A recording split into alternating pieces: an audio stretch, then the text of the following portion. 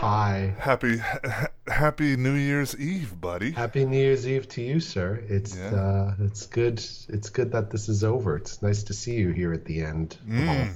things. At I feel the like end. Frodo and Speaking Samwise. of, I mean, getting right into it. Speaking of the end, Yeah. uh, man, oh man, I had the most craziest experience on the day after Christmas. It was, I think it was the day after Christmas. Boxing Day of all days. Yeah, Boxing Day. I know. Of every day, but so me and a pro were watching a movie, and the movie ended, and Yeah. we were just talking and just sitting on the couch or whatever, and it was about nine. It was exactly, I think, like 9 o'clock, and the whole our TV goes off and comes back on, so it's like our TV's rebooting and whatever, and then the lights in the house at the exact same time, they didn't even go off, they just went boom, dimmed way down and then brightened up again, right? And then the sky, it Yeah. gets dark at 4 o'clock, right? So the sky starts turning pink and flashing, and then blues are coming in, and pinks and oranges and shit like that. And I was like, "What the fuck is going on?"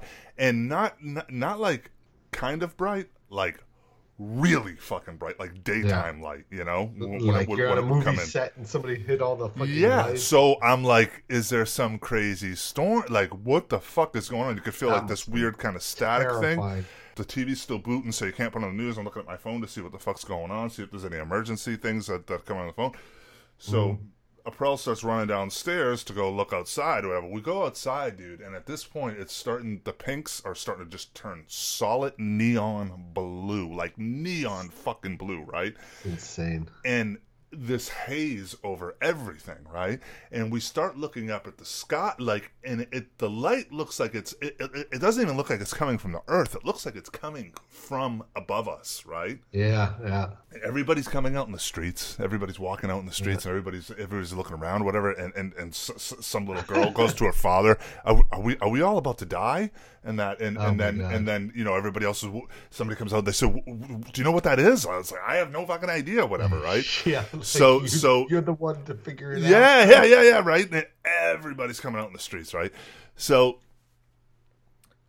I literally thought, like, at one point, I'm like, either the government did something and it fucked up, it backfired, like they were like testing something out and it backfired, or the Russians just had enough, something, or what I really started thinking was, I was like, is this fucking like Revelations or some shit, or is this like the Right. like, Here, and all the religious. yeah, well, that's the weird thing, because that's what made me think about it after, because I was like, I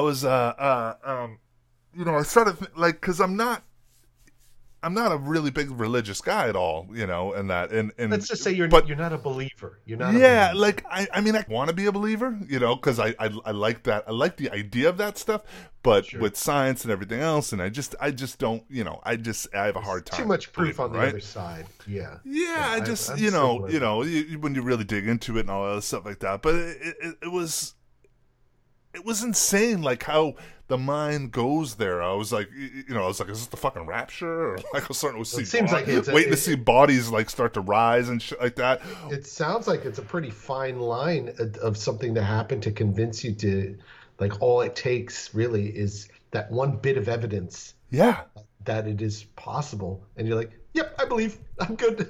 yeah.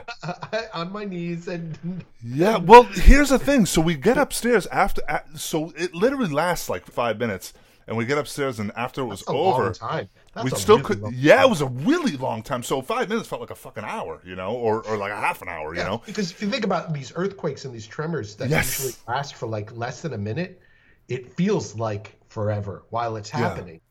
Yeah. But, it could be for under a minute, but 5 minutes, I can't even imagine the sky pulsating, because I've seen video clips of this so-called transformer explosion that happened in Yeah, Queens. well, so before we get Yeah, to go ahead, right go before we get there, so I come upstairs and a proud, like, after we were talking for a while, we still had no idea what it was, because it took me about a half an hour before it started coming on the news about what it actually was, right?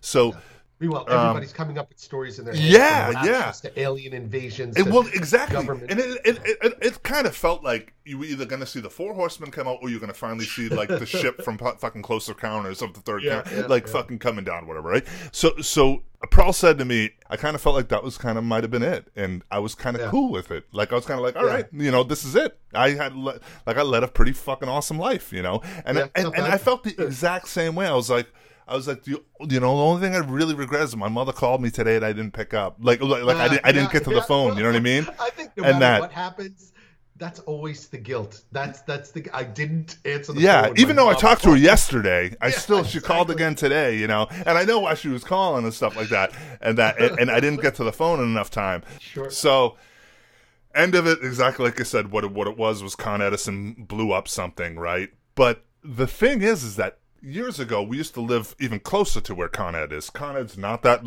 this one plant is not very far from me. It's probably about like by the water, right? Yeah, it's probably about 2 miles, maybe 3 miles away from where I live, right? Yeah. But probably about 12 or maybe even 15 years ago, when we were living even closer to that part, I remember when it happened, it was like, I heard a big boom, and the exact same thing happened. Something blew up at Con Ed, and we lost power. Hurricane Sandy happened? Because I remember that. No, this is because Sandy was only like 5 years ago or something. Yeah. This is back when I was living over at Ditmars, right? Okay. So when me and a pro were living over there, because we lost power for a week that time, I think. Wow. And that, or maybe that was one of the storms. I don't know. But anyway, the point being was that I didn't remember anything like that. But what I was saying to a pro, I was like, that must have been during the daytime, because that's maybe why we didn't see the glowing light. Maybe so, yeah. But it is phenomenal, the fucking light, the amount of light in electricity or whatever that this energy, plant, this energy that it's putting off. It, David, you could see it from Manhattan. Did you see the photos from Manhattan? I saw videos and photos and everything. I mean, it is extraterrestrial looking. The color and the pulsations. Yeah. And the way, like you said, it looks like it's being illuminated from behind rather than like you're lighting up the sky forward. It doesn't look like it's being even done from the ground. Like when you're really far away, like when I was looking at the video from Manhattan, it looked like it was coming from the ground. But when you were this close to it, it looked like it was coming from the sky down. Yeah. You know what I mean? Yeah. Oh my God! Well, it's that sort of it's that harnessed energy, or that unharnessed energy, whatever. When it runs free, I mean that is the terror of, like, when you talk about weaponry and the atomic bombs and neutron bombs and stuff like that. It's such a big part of the devastation. It's not just the destruction, but the absolute fear, because of that intense light and energy that is just surrounding it. I mean, and we're using that to like keep our lights on and keep refrigerators running and stuff like that. Once that gets out, I mean, what an incredible amount of once power it gets unleashed, exactly. And that's just electricity. Never mind like nuclear, you talk about these plants. I mean, that place in China where people still can't even, you can't even. That place in Long Island, you got 3 Mile Island. You guys are not very far. Yeah. I mean, I remember since I was a kid. Indian Bay or something? Indian Point, yeah. Yeah, I mean, since I remember as a child when that was like they were doing weekly, alarm tests. Yeah. You hear them. It was not like the fire alarm. It was something that was like more ominous and sounding. It sounded like end of the world. Something is fucking wrong. Everybody pay attention. Noise. But I mean, it's still there. Yeah. So I was watching a thing on HBO. I don't know, a couple of years ago. That there's a documentary all about Indian Point and that. Yeah. Which is frightening because it is. It's like 10 miles away. It's 20 miles away. Close. It's super close, right? You're in the range. That place goes Manhattan. Everything's fucking gone. Look at the circles of fallout. It's Manhattan is it's screwed. Yeah. But it is pretty incredible how quick the mind does go to either. Well, especially when it's so supernatural like that. Like when something looks like that, where it's just. Well, I mean, but even without that, exactly. Like the mind just goes there. It's just, yeah.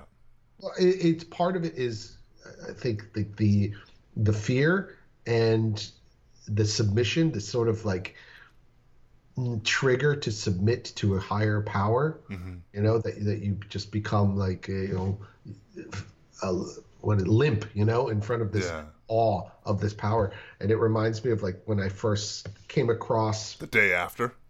Well, no, Ah, I no, thought you were gonna go there. no, the day that movie. Yeah, remember that shit? Jason Robards. Yeah, it was. It was the day after. The day after, and what was the other? What was the Nostradamus one too? When we were little kids, it was called. Oh, if I said the name, you would know. Yeah. The No, man, the man who could see tomorrow, or something like that, or I don't recall. shit. You would. I'm sure because it was back in the late '70s or '80s or something like that it came on TV. But anyway, yeah. I'm sorry. I cut you off. No.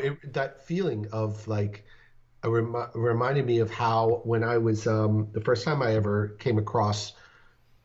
The first time I ever saw in person a real cathedral was in Cologne, and I remember one night I went out, and I was out till the crack of dawn, and I left a party really, really late or really early in the morning, and it was super thick fog, and I didn't know where I was because it was my first time in Cologne, and I was sort of being led by a friend down the streets, and we're walking, and it's foggy. All of a sudden, we turn a corner, oh wow, and I come across the base of the cathedral, the Magic. Cologne Dome, and you can't see the top of it or anything because it was so foggy. Just disappear. But it just made me think of like the awe that people must have felt when they come across this so-called power of God in this building. It was so immense and so intense and foreboding and strong and ominous that I could see why people would drop to their knees and submit to the power of Christ, because it was just so alien in a way, the way it looks, just the structure, because it kind of feels like bones and ribs, and it has that H.R. Giger feeling of like, that cross between bodies and landscapes. Structure, yeah. What is it called? The biochemical. Yeah, biochemical. Oh, yeah. Mechanoid. I'm sure there's a lot of Giger fans right now. They're like, what the fuck, dude? Asshole! Yes, I know what it is. So all you out there, it's fucking bio. They're yelling at you right now. Art. Well, anyway, it looks like bones and bodies, but it also looks supernatural. So yeah, I like how quick anybody would be like come across it riding a horse through the fog in evil times and see that and be like, holy cow. I was always thinking too, like all the time, not all the time, but I would think about back in the day, right? That like when these people back then were seeing like these asteroid fucking, these comets and shit, and these shooting stars, like especially like the times where there'd be a bunch of them and shit happening, like they must have thought, oh my god, this is it. This is like the eclipse and the sacrifices of the Aztecs on the tops of pyramids with. Well, this is what I was talking to you too about that thing that I found where they were seeing like these type of lightning formations that would happen. Those were the same type of designs that the Aztecs and all those cave. Well, not the Aztecs, but all the like cave dwelling fucking early men were carving these symbols into the fucking walls and shit like that. And it wasn't like you could just see them in one part. You would see them all through the world, these same kind of symbols, because these same type of storms with lightning were happening the same way, and they would end up reinterpreting those ideas as God. I talked about this before, but yeah.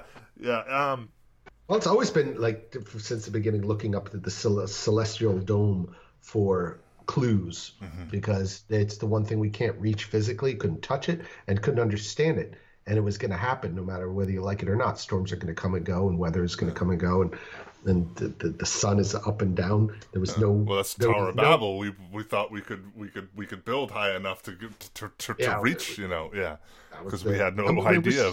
We're still doing it. Yeah, we still it's do true. The man's hubris of having the tallest towers and this and that and reaching. I mean, look at these towers that they have in Dubai. These giant towers reaching the skies, but whatever. Yeah, you're only gonna get so high. Yeah. End of it though, the most not weird. I don't even know what the word is that I'm looking for, but the most interesting, I guess, thing that came out of it was that thing that I was saying where me and her were both kind of like, not that I'm not that I wanted, but but like okay with everything, like saying, That's good. like like quickly you think about, oh, I wish I could have done more, like this, more, but it was like, I had a good fucking life, and that, which was kind of like, because usually I would think, when I was younger and I thought about things like that, I would always be so terrified because of, I want more, more, which I do want more, but I mean, I don't know, It's you walk away with a little bit of perspective for what it's worth. Yeah. You got a sense, a sense of complacency, a sense of content. Yeah. Like, okay, it's not all so awful. But then when it's like, oh, it's not over, and you're like, oh fuck, that means I still have bills to pay. I still have to go grocery shopping every day, and I still have, it's like, still have to do my laundry. Yeah. The biggest thing that went through my head as it was happening, I was just like, I hope it doesn't hurt too bad. I hope it's not too painful. Well, it's so funny because we do all have these questions about it, but these are the questions that we'll never have answers to, because the only way you're going to know is when you go through it, and once it's done, there's no processing the answer. There's no understanding the difference between knowing the answer and not knowing the answer, because you're gone. It's done. It's all the only people left to deal with the answers are the people who are still alive, and you never get a chance to tell them because it's gone. You're done. It's over with. Yeah. Well, you move on to whatever's next. And speaking of which, the new year. Yeah. Well, the death of one thing and then the newness of something else. So, hello, 2019. Yeah, this is the luxury we have while we're still living and breathing, is that we get to see what's on the other side of the calendar date. And even though it is such a, abstract line in the sand that we draw, it is a nice thing to have an end, this sort of, nebulous end that we can then start over or start fresh or retry, because this is a theme that we have to come to terms to deal with, is that we're not supposed to just always succeed and be like on to the next. Sometimes we have to go back and try again. Yeah. I usually always get that, and I think I've talked to you about this before, but I always get super depressed when I, at this day on New Year's Eve. It's not uncommon. This is, what you're feeling is a very Well, no, this is the first year that I can ever remember that I'm really looking forward to this being like, I was talking to my sister about the other day, and she's like, well, don't wish time, it's never good to wish time away. And I was like, no, I agree. Yeah. But I don't want to squander the end of this year has been super stressful for me, and I'm sure it has been for a lot of people out there, as well as I know it's been for you, David. You can only really focus on one person at a time sometimes, and that person has to be you. So it's fair. It's fair for you, fair for me, fair for anybody out there to take a little bit of time and just worry about themselves a little bit, because if you got your shit together, it's going to be much better for those people around you too. So if you're worried about being selfish, anybody, not just you, but anybody worried about being selfish for taking care of yourself, understand and realize that if you're doing better, everyone around you. Well, of course, you can't you can't take care of other people unless you can take care of yourself first, and that's the great. That's the true, the truth behind it. But so this is the first time. This is the first year that I've never. Who knows how I'll feel later on tonight? But it's only It's only about 3:00 right now. But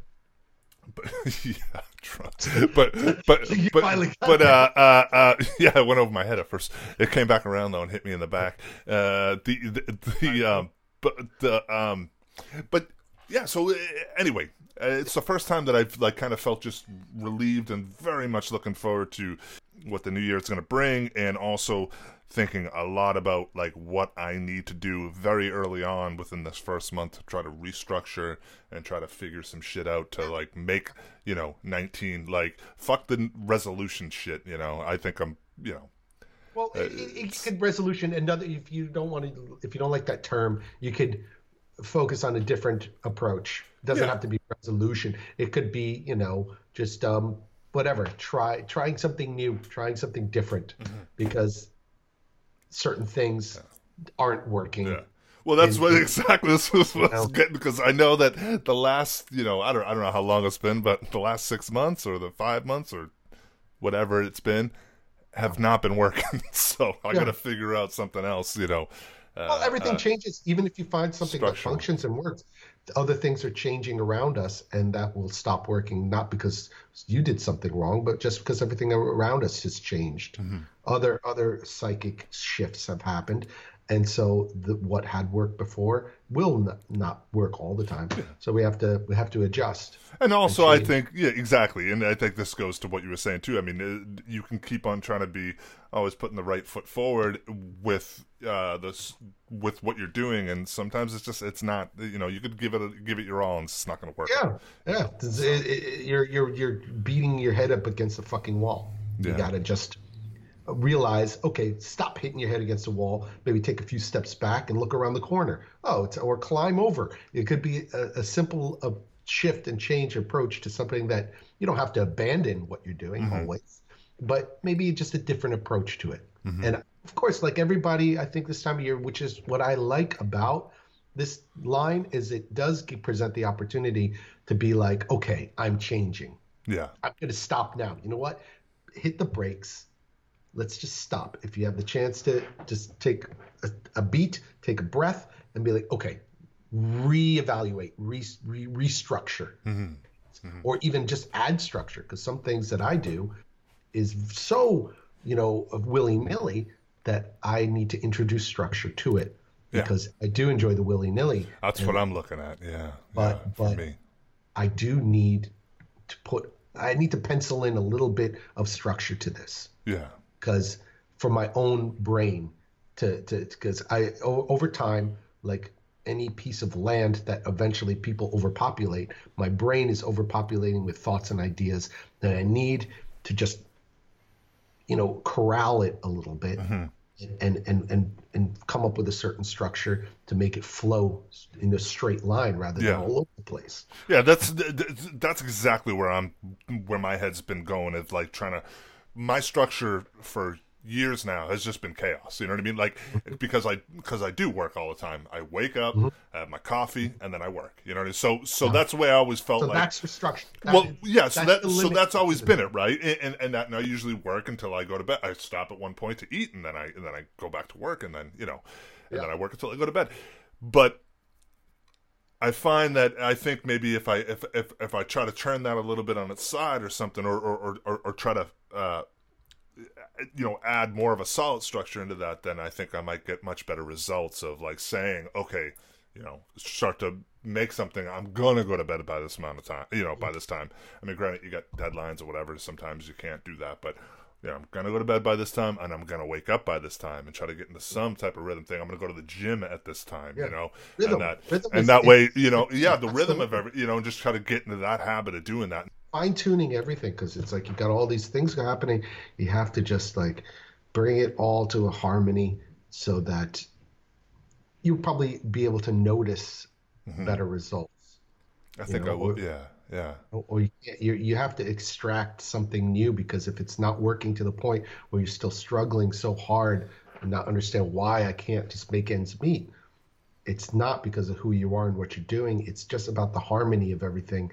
And you just tap in and you hit that note that resonates. And then, hopefully you'll notice a change hmm in, never mind the bank accounts and never mind the paying and all that off. But in your sense of happiness and satisfaction, you might find that now it's extracting that joy that you're looking for in life yeah. and your art. And it doesn't have to be like grins and smiles and happiness. I'm just talking about satisfaction and feeling whole. I just think overall health, for me personally, Also, yeah. it would just do me a fucking so much good. You know what I mean? And that Well, to you get start into some type of exercising rhythm. a lot. This is the other thing that let's reflect on the past year of some of Oh, the sure, things that sure. you've introduced. Like, you started treating, at our age, we start to notice it takes a little Exactly. bit more maintenance, Exactly.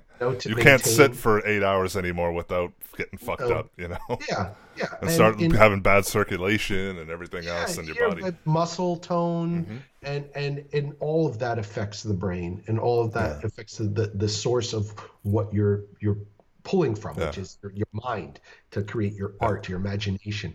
And if your body starts failing you, Yeah. it's gonna take away from what Yeah. is the source A- of all this. Absolutely. Pearl has been saying this for years and that, and I've always heard her and stuff like that, but I couldn't agree with her more now, like especially within this past year, that I've definitely fell off the wagon with going to the gym and stuff here and there during Sure, certain times or whatever. that's But okay. but it is literally fuck medication for depression. Fuck.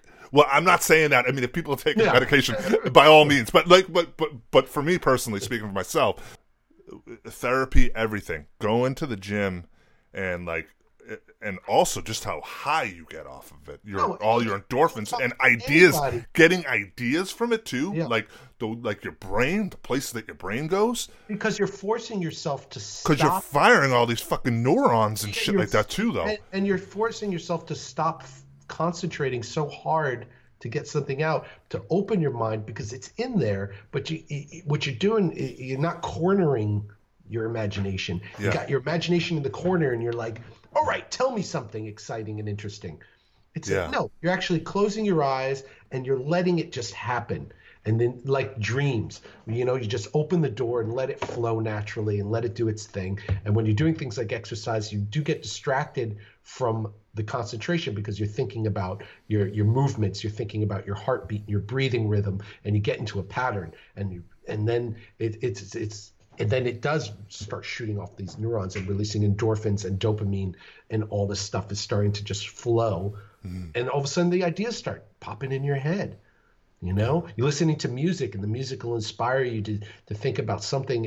Oh, I've been wanting to do this with my painting. And then, without even thinking about your painting, the idea will come into your head, because it's there. I mean, it yeah. has been. You've Well, been I working find at it for decades. It's there. yeah, like I was saying to her probably the other day.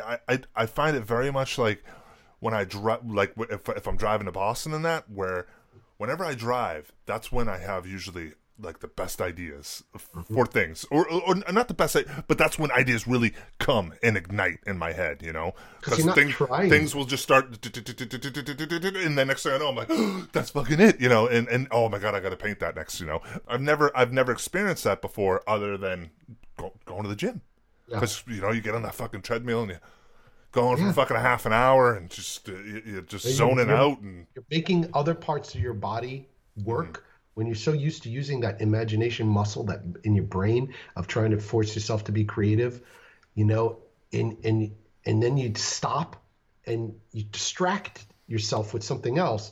Now all these ideas have the freedom to run free, yes. because you're not staring it down. And like you said earlier, you're not you're not. It's not about overthinking. You're not thinking about Yeah, it. you're not You know what I mean? concentrating on You're it. not You're focused exactly. giving it a chance to come to you, rather be like, all right, give me the idea. The idea is Yeah, like, rather than just like, oh, I'm busy, I'm driving, I'm thinking, and my that's eyes and my brain and this, and now all of a sudden it has the freedom to flow like smoke and fill your head, yeah. rather than corner it. Let it Yeah, go you get me free. excited. You get me excited because it's like that idea too of like when I even painting. I remember. I mean, I've been doing this for years now, and that because I found out where I would be working on a painting, and especially listening to music that I knew so well.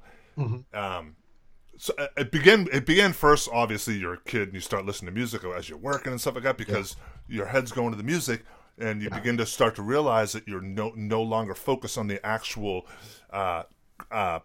process part of what you're doing. Yeah. So it becomes less contrived. Where if you're overthinking about how you're working, the work becomes to be contrived, right? Mhm. This is for me. This is the way that I look at it, right? So Yeah. then what happened over years is that, so then it was just like, well, I know usually a lot of the music that I listen to so well that it's I'm no longer able to get lost in the music. So then I started doing audiobooks and Yeah. you know, and then obviously podcasts, or before podcasts, you know, NPR or whatever, you know, and you would listen to shit that you could just get lost in, so you were no longer thinking about it anymore. So anyways, that comes back to the idea of what you're saying about that whole thing of where you're no longer in the moment when you're doing these other things, and you're not and you're not working, you know, you're not trying to work out an idea. It's just coming to you because you're not even, you know. Yeah, it's like when you have. I don't know if that was completely abstract. No, it makes sense. Yeah. Like when you have insomnia and you're thinking, I got to get to sleep. I got to get to sleep. Exactly. You're thinking about it, you can never fall asleep. But if you then start like forgetting about the fact that you need to go to sleep and that you're going to sleep, you know, and just let your body relax, you know, you have an easier time. I'm not saying that's a cure for insomnia, but you know, it is all about that over tense concentration, which comes in handy sometimes, but it can actually be very, very, very, you know, distracting and ruin the sort of spontaneous process where your hands move before your brain considers what's going to happen if I do this. Exactly. Never mind what happens. Just do this. Let it be. Yeah. Follow the flow of whatever else is happening around you, whether it's the music. Because then you begin to follow the instinct versus following the habit. Yes, exactly. Yeah. I was looking for the word. That's exactly it. But it's true. It's totally true. And that's, you know, something it's like when you go to work, that's one of the things you're searching for while working, because we're making work. And okay, it's like mining. What are we digging for? We're digging for those little bits of gold. And those little bits of gold are those moments when you don't know why, you don't know how, you made a move or a mark on a painting. You don't realize until after it's done. And you realize, wow, that worked perfectly. How come that worked perfectly? Don't question it. Just let it be. Keep moving forward. Yeah. Am I a good painter, or was that an accident? Well, you've done it hundreds of times over the courses of years. So give yourself some credit. You're a good artist. Yeah. Well, you wouldn't have gotten to that. You wouldn't have gotten to that result, you know, even if it was part of it as being an accident. See, this is I've always looked at it it's exactly. You're not going to get there without having the history of how you've gotten there. You know, so it's you know, you're not going to get that same happy accident. Skill. You know? A lot of it is going to be skill and talent, but also you have to allow the fact that coincidence and accidents happen. Yeah. Whether or not you're a great artist or a terrible. You have to have the skill. Excuse me. You have to have the skill and the time put in, but you also have to be able to let that shit go. You know what I mean? You have to have courage and the confidence. Yeah. And it's not like, oh, you're a coward, you can't be a painter. No, a coward can be a great painter too, but you have to have those moments of courage to believe in your own natural instinct. And it could be scary, but it doesn't have to be, you know? And there's different levels of scary. Like, it doesn't always have to be like a blind jump into the abyss every time you go in the studio and like, I hope it works out. Well, yeah, I mean, exactly. I mean, I think you have to go into the studio with your fundamentals and you know, and going in there knowing like cheating. You're ready. Yeah. I mean, if I tried to approach everything I fucking did with like a brand new thing, I mean, first of all, you would have no history behind of what you're doing, you know, other than every single time that he goes in there, he just goes at it brand new and you know, dives into the abyss, like you said, you know. I think you have to go into there. I'm kind of losing my train of thought, but you have to go in there with your fundamentals and that, and then also, but trying to allow yourself not to be so over aware of them, you know. It's a very complex process that needs honing and this is shit I think about all the fucking time. And tuning, but at the same time, it's a paradox because you cannot think about it while you're doing it. Yeah. Because that affects the end result. Like everything affects the end result. The music you listen to, the temperature of the room, all these little details. Yes, but if you're thinking about what's going to happen to the work after you make it, while you're making it, you know, these are the kind of things you have to tune out a little bit. And it's a very complex process. And that's why I have great respect for artists, because artists that I, you know, great artists or Yeah, artists that you admire or whatnot. I are not all artists, of course, I don't have respect for because not all chefs or all Sure. musicians, You have a taste for certain things that you don't have a taste for, you know. but people who can manage, and it doesn't have to be a great piece of work, but people who can manage that daily, that work in the studio, that challenge. I have a great respect for them because it does take a lot of energy and emotion to get through it every day in the studio Mm-hmm. and to do it, to be successful, you know, like when you lay it down and be like, yeah, I could smell that honesty and Mm-hmm. in the work, like the real, like you could tell not that someone has to suffer for good art, but you could sense the struggle in the work to get it out from the head to the hand. And it's a lot of fucking work, and that's where artists get a raw deal in reputation. It's like being artist is a slacker, blah blah, doesn't want to work, but actually true artists work hard all the time. There's no clock to punch Yeah, out. there's the old mix fucking the old mixture though, because what is a true artist versus somebody? Because there's a lot of other people I might look at somebody being a true artist, and I'm like, really? Like, Yeah, sure. he actually doesn't even work on his work. He Well, actually has there's a that he has that a old he has yeah. a he has a fucking what do they call him, David? I always forget the thing. A shop, what do they call Factory a or factory? Yeah, factory. assembly Yeah, line. Yeah, well, yeah. listen, Anyway, there's so many levels of what art is, and we, yeah, we we get.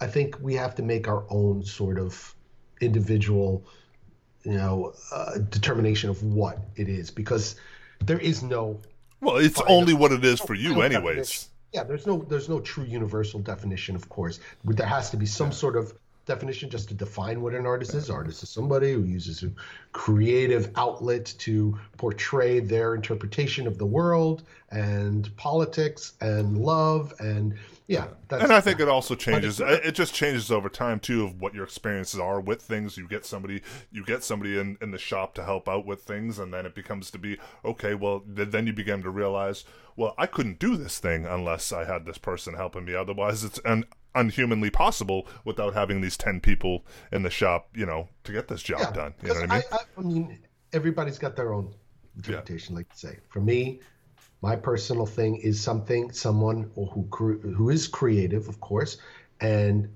the the important things. Like, I don't think there's a big definition, but the important things is what they leave behind, Mm-hmm. while as how they live the life and what they leave behind. You know, what are you doing during the lifetime, and what are you leaving behind? Whether it's the art or the inspiration you're leaving behind, the emotions, the questions that you're leaving, and the answers that you're leaving, like that is the artist's path for me. Mm-hmm. Because I'm a self-proclaimed artist. I am, and how I see what my destiny or what my journey is picking stuff up in life and leaving what I'm leaving behind during, and how I'm dealing with what I've been dealt in this time period, in this life, these surroundings, in this political climate, in this environmental climate, all this sort of things, how I'm Yeah, it's dealing with it. experiences. It's the life you live. You know what I And, mean? It's a life you live, and what you do with it. yeah, and how you're reacting, Yeah, exactly, to the exactly. to the environment around you. Yeah, Who are you stepping on, and who are you pulling up? How are you helping this pile? Because it's a big pile. We're all in this big pile together, and we're all like doing things that are good and doing things that are bad. Inadvertently, we wind up doing things that are bad to other people without even ever knowing them because sure. of how we live, because what we're born into. We can't help it. But we pay attention to what's around us. We change the things that we realize we're doing wrong, hopefully, you know. We Yeah, try to. We try to steer things in a direction, that is positive. Of course, some yeah. people really get off on being negative. Some people really get a thrill out of watching other people suffer. Now, do you feel? I mean, I think a big. I'm wondering if that is because of that's what they know. You know what I mean? And that's all they know. Well, that's So what, yeah, it's that's everybody you that we're know. taught education. We suffer at the hands of how, So I where know a few we people grow up. is yeah. It's like I know quite a few Who people brings that us up? if something's not wrong, then shit's not right. You know, Yeah. and that and Yeah. it's like It's wow, out it's of such a crazy way to fucking live, man. Like how people why are would you? brought up, You know, you know. yeah. But that's when I think it's Well, yeah, society or it's just a chemical responsibility. imbalance, though. Too, with I don't even know if it's about Yes. the way that people are brought up. Sometimes it's just just people reap off of that like Well, they're trained. People are. That's why brainwashing is so easy because it's so easy to train somebody to react to something based yeah, out of a reward and punishment and reward and all that kind of stuff. If you're constantly rewarded for being bad, you're going to think habitually to be bad. bad, yeah, or If, bad thoughts, or yeah. yeah, Or if you're not punished for doing bad things, yeah, you're going to see it as this is what you do without getting punished. It's fine.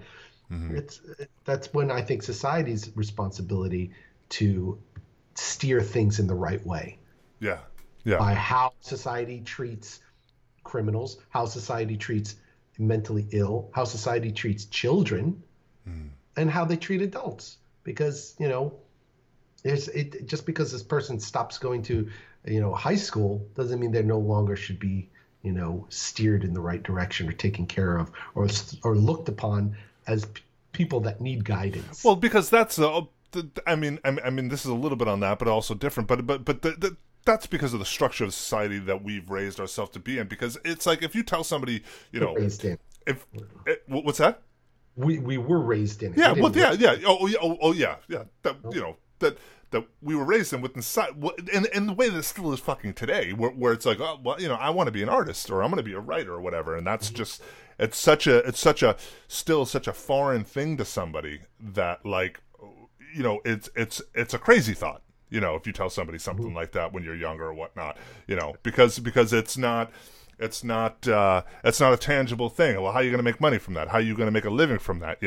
And that and so we begin because to I think we decide to become artists before we are ever confronted with the reality of the system of money and making a living. Because it's a natural inclination to be creative and respond to the world around us. Very to true. respond to truth and beauty before these human man-made concepts of money and jobs and all this sort of stuff is then like, okay, now shove that into your life. You have to do this. You don't have to be an artist, but you have to make a living.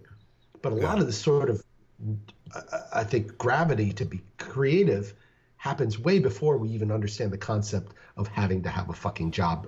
Otherwise, you're gonna die or not have a.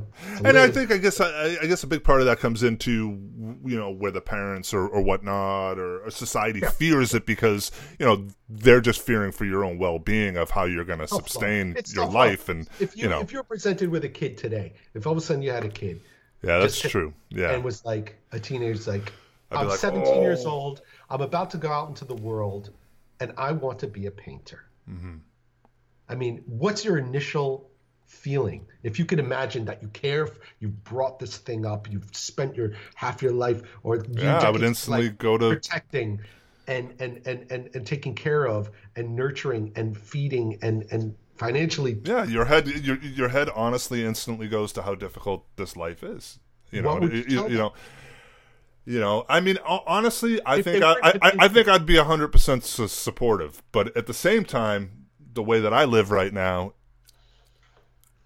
it's hard to give that. Would you want them to do that? I know. Honestly, probably not. It would be a hard thing. Probably not. Like I would, because I would want them to be creative, and I would want them to be able to experience what I've experienced, and to be able to just constantly try to pour creativity out of you and put it into the world and that. But at the same time, it's such a difficult lifestyle. They're not committed yet to being the artist. They could still got good grades. They have options to go to college to learn other ways of making a living or having a life or a career. I'd be like, you ever think about being a producer? Yeah, I know, because that's exactly what, because that's exactly where I went. Even early on, I thought, the very, very first thing I wanted to do was be an animator. And then I found out how much work really went into, animation. This is before 3D animation, like hand-drawn animation. So I was like, fuck that. And then it was like, so then it was like, well, I'll just get into commercial art, and I did that for a while. And then that turned into working in video games. So I was like, well, I'll be so I could do this kind of art, but then still do my own personal art on the side, but get paid to be creative. There is no personal art on the side. Exactly, because that's what ends up happening. Because then, honestly, your life is fucking consumed. You can't do art on the side. You can't. There's a lot of teachers that do it. There's a lot of writers that were a lot of painters, but yeah. Either you're a great teacher or you're a great artist. Yeah, I know. You've always kind of felt that way. I don't think you can do both. I really don't think you can, physically as a human being, put that much energy into two things like that. Because if you want to be a great teacher, you need to be completely dedicated to your students, which means you have to abandon your personal, that unless, it's possible, maybe you go sabbatical. Yeah. That's why I think teachers have sabbatical, where they can go off for several months at a time and lose themselves. But yeah. See, the way I did it back especially with the video game day, was just freelancing, and even up until that I was doing the video games, I was freelancing. But it was great because what happened was that I would work for like a year to sometimes 2 years on a project, and then I'd be out of work for I would, be out of work for 8 months, but video games paid so much fucking money back in the day. I don't know if they still do. So I had a huge, savings and shit like that. So then I was able to live fucking 9 months. But you were also a year. Younger. Yeah, that's true. When you think about a year's time, when you were 25 to 28, 30 years old, compared to now, stretches on to fucking. Yeah. Now, when you think about 2018, it's gone. Yeah. I'm only 220, man. I better fucking hurry up because. Yeah. It's right around the corner, just a stretch of time, it just changes the perspective. So you can't really live that way, the same way, because I start thinking okay, well, if I dedicated a year to a job like teaching, and then I'll get back to my art, and the next year it's fuck that. Especially, yeah, exactly. And especially when you think about if you're trying to put together a body of work, a body of personal work and stuff like that, it's I mean, sometimes forget a year, sometimes, maybe multiple years, so. I remember in January 2018 starting a small series of work that I called A Solid Friendship, where it was just 19 small works, collages, all based around, the same technique, not necessarily the same theme. It had a solid title that I worked around, and everything was somehow related to some sort of personal experience with a person or a thing or a place. Mm-hmm. That was my whatever the word is for that. That was assignment I gave to myself. Whatever. Mm-hmm. That was my form of structure. I'm cool. It's 19 small pieces. I'll be done by April. They're not even done. I still have a handful of them that are just wind up going to the side because you sort of lose steam on something, or you hit a roadblock and you're I can't finish this painting until I get through the next sort of transition, and I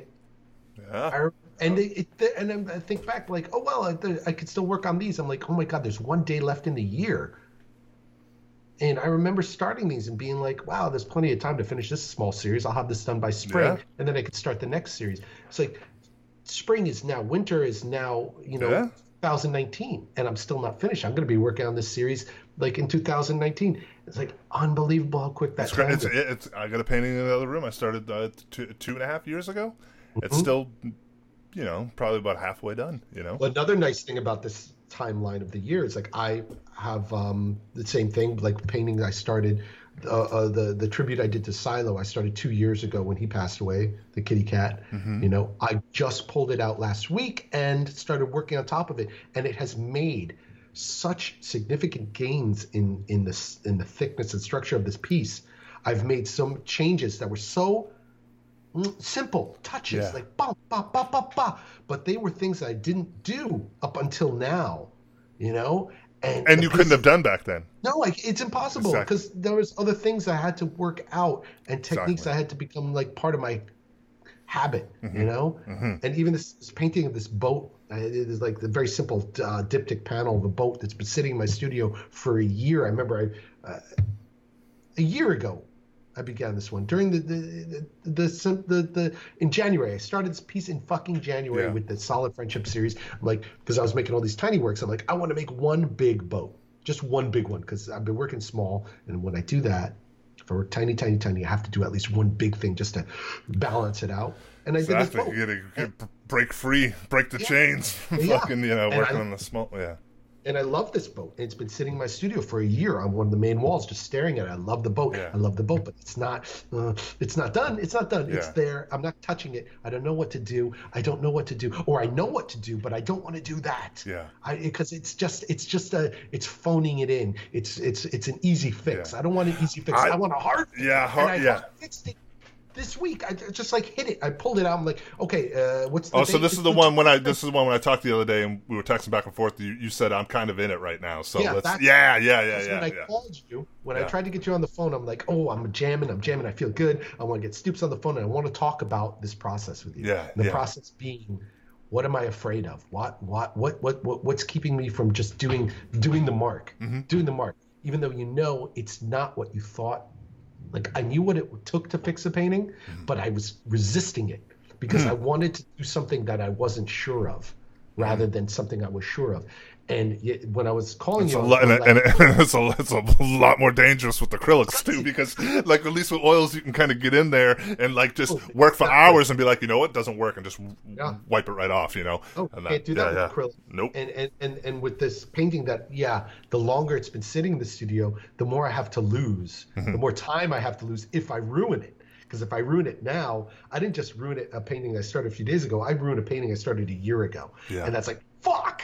Yeah. That's like throwing, part of your life in the garbage. So that fear, especially something that large too, on that scale too, becomes a whole fucking thing. I like it. I liked it so much. I liked the painting so much, but it wasn't finished. But I was so scared to ruin it, and that's why I was calling you, because I felt like I knew what I wanted to do, but I didn't know it was going to work. Yeah. Compared to, I knew what I wanted sets to do, the fear and I knew it was going to work. So I wanted to get you on the phone during that process and talk about it. But then when I couldn't get a hold of you, and then I started working, I was like, I said, I was in. Like I'm locked in. Yeah. Rock, no pun intended, because it's a boat painting. But don't rock the boat, because and I'm in that moment. It's like when you're falling asleep and you realize you're dreaming and you're trying to stay in that moment, that lucid dreaming. It's like I'm aware, I'm asleep, but I'm still aware. And you just try to hold on to that moment as long as you can, and either you're going to wake yourself up or you're going to fall asleep and lose it. Yes. Yeah. And it's like riding that wave, that fucking surfer's high, Just yeah.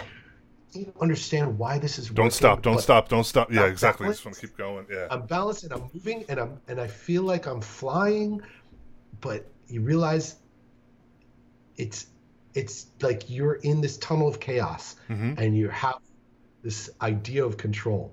Whether or not control or not, it doesn't matter. I feel like because it's me, because these are my hands, this is my brain, this is me being as me as it gets. Yeah. Like I'm not part of the human story. I'm part of my story, and it just lasts for a few seconds or a few moments or an hour or whatever. In the grand scheme of things, it's just a spark. Yeah. But try not to nobody knock on the door, nobody call me, nobody It's a good thing you didn't get in fucking in touch with me, because otherwise, not that I would have talked you out of it by any means, but still, you might have not have gotten that. You know what I mean? Because then we would spend time too much talking about doing it, but not doing it. My natural inclination to call you was because I wanted to share the moments with you. Because it's going to a good restaurant and having a good meal, you want to share it with a friend. I didn't necessarily want to talk specifically about what I was doing. I just kind of just wanted you there because I love you, and I know that you totally get that. Yeah, get feeling. that exactly. It's like watching fireworks with a friend. Yeah, you want to share that moment, but unfortunately, a lot of times it is a very private moment. Yes, Certain moments it is. I don't want to share with other people. I want to be alone. Yeah, well, it's also one of those type of moments too, where or when you try to talk about that stuff, you can only talk about it with certain, so many people, because you understand exactly, they're going to be able to get it. Just Oh, that's need it. fun, man. Because that was actually one of the questions I had for you, but to try to figure out like what it was that you got locked into in that. And I want to say this too.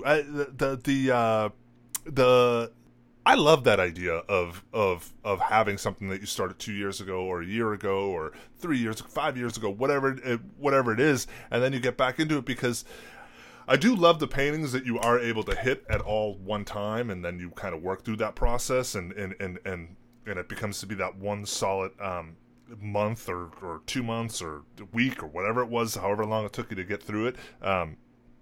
That kind of stamp of time.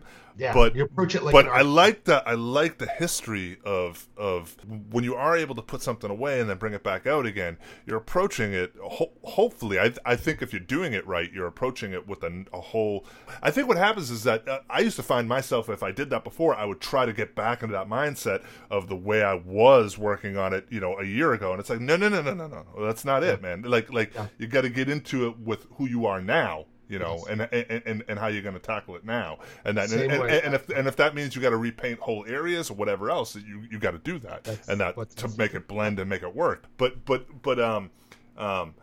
yeah. So there's something is really, really special about putting stuff away, because then you have this long evolution of time of things that can happen to it, and that understanding of that of those, taking 2 different learnings or 5 different learnings, or however long it takes you to do it, and put it into one thing. Now, the other question I wanted to ask you is, how often, now with the boat you said you had in the wall and it was staring at, do you ever put paintings away? I mean, I know you do, but you put paintings away where you can't look at them too, right? Yes. I love that. I love, because that is the one that I've been working on for a really long time. I keep doing that with that. So then when I break it out again, it's not that I forget. I know what it looks like in my head, but still, it's nothing like when you see it again. You're like, whoa, all right, I'm onto something here. Yeah. Or, fuck, this is terrible. It's actually not at all the way that I thought it was in my head.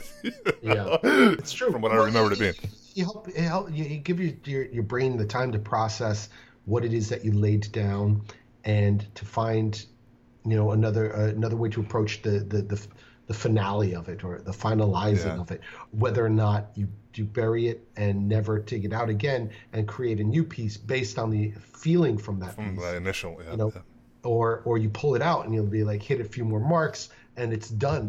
Boom, it just took that development of the vocabulary that you didn't quite have the words for yet, but now you do, based on letting it marinate, letting it sit, or it's just not the right time, because your head's in another space, because you're going through something else that is blocking your mind from letting the answers out, because you're distracted by life. Well, you're not, or else your mind's totally focused on another piece like that you've been working on, or something that you're really excited to start working on. So you're not right for that time. You said something there that made me think of, though, that, certain pieces for me that I put away, that meant that were a struggle from the beginning and ended up being a struggle out through it. Fuck that. It's time for a sandpaper and whatever. Regesso, because that shit I'm never going to get back into and feel like I've done it 1 or 2 times, and it's never turned out to be anything other than something that I hate. There's so many things. Like, I have this piece right now downstairs that is ready just to be waxed. It's done. It's done. But the problem is there's a little black dot. It's probably the size of like a pen head. Was the same old black dot that was there yesterday? No. What do you mean? The police. Anyway. Is that a police song? There's a little black dot on the sun today. It's the same old. Oh, yeah. Little black spot. Yeah, a little black spot. Okay. Okay. Let me change this. There's a little black spot. Okay, there you go. This makes it better for editing. Yeah. There's this tiny little black spot. And I was like, maybe I should try to get rid of it, which is the biggest mistake ever, because you try to remove a black spot. What do? You create a bigger spot. I did that. Now the tiny spot is about the size of like a pencil eraser head. Okay. And it's just a slight discoloration, like if I didn't notice it, if I didn't point it out, nobody else would pick it up. You would never pick it up as something to stop at. Just look over it and continue with the piece. And I started this, I made this piece probably a year ago as well, and I can't finish it. because of the spot. Yeah. And I could go over it by taking more prints, creating more prints and overlaying it. But if I overlay it, it changes the dynamic of the piece. And I don't want that dynamic in that piece. Because you already, yeah. Is the actual spot on the print itself? On a part of the image of a print that not be painted over. Like, yes. I can't mix media my way out of this one. Yes. You know? I can't collage my way out of this one. I can't layer my way out of this one. It's, for me, done. Yeah. Like, it's done. It's to take it out to pasture. It's a done deal. Yeah. Yeller Put her down. Old Yeller. But what happens is this piece is probably about yay big. You know, it's 11 by 14, whatever. This piece has just graduated into a study. So what I'm going to do is I'm going to make a piece about 3 times as big and use this as a template for a larger piece. Yeah. So what I'm hoping to do is pretty much molt. I'm like shedding the skin of this one. Mm-hmm. Take that little black spot. Insignificant, tiny thing that only I can notice. But and that's the whole thing. I mean, that's That's the block for me. I mean, it's sometimes like it'll be. Man, it's such a tiny little insignificant spot, but I cannot bring myself to sign the back of it and be like, it's I would done. Never hang this in a show. Exactly. You can't get behind it because of the spot. I have the same thing. Like, it will literally be like a fucking centimeter of a brush mark. And nobody will ever see it. Like, nobody will ever notice it. Nobody would ever pick it up because they're looking at the whole. And that's the thing. Everybody's always looking at the whole. They're not looking at the individual. Even if they are, the way that I get sometimes when I go to museums and I fucking get as close as I can to a painting without getting yelled at, and I examine that try to examine all the brush strokes or whatever. Still, I'm never going to see that artist brush stroke that he hated. Yeah. Exactly. However, you know it's there, so it's like, I got to rework this. So I gotta, and then sometimes too, if it's like the thick paint brush thing, and you gotta get out the sandpaper and you gotta sand it down again and get rid of that surface, the mark. The matte, it's matte over here when it's glossy over here. Yeah. And it'll haunt you forever. Mm-hmm. And granted, I have pieces that I want. What is that? What is that though? I don't know. It's self-deprecation. It is the lack of ability to accept something because we have certain standard or I was about to say, it comes down to standard, right? It comes down to standard because which is a good thing, which is, I think, a great thing. And it's also shooting yourself in the foot because now this piece could be finished. I could put it up on my wall, move on to the next thing, and never make another version of this and it be done. But who knows? Maybe I'm opening a door to a great new painting. Yeah.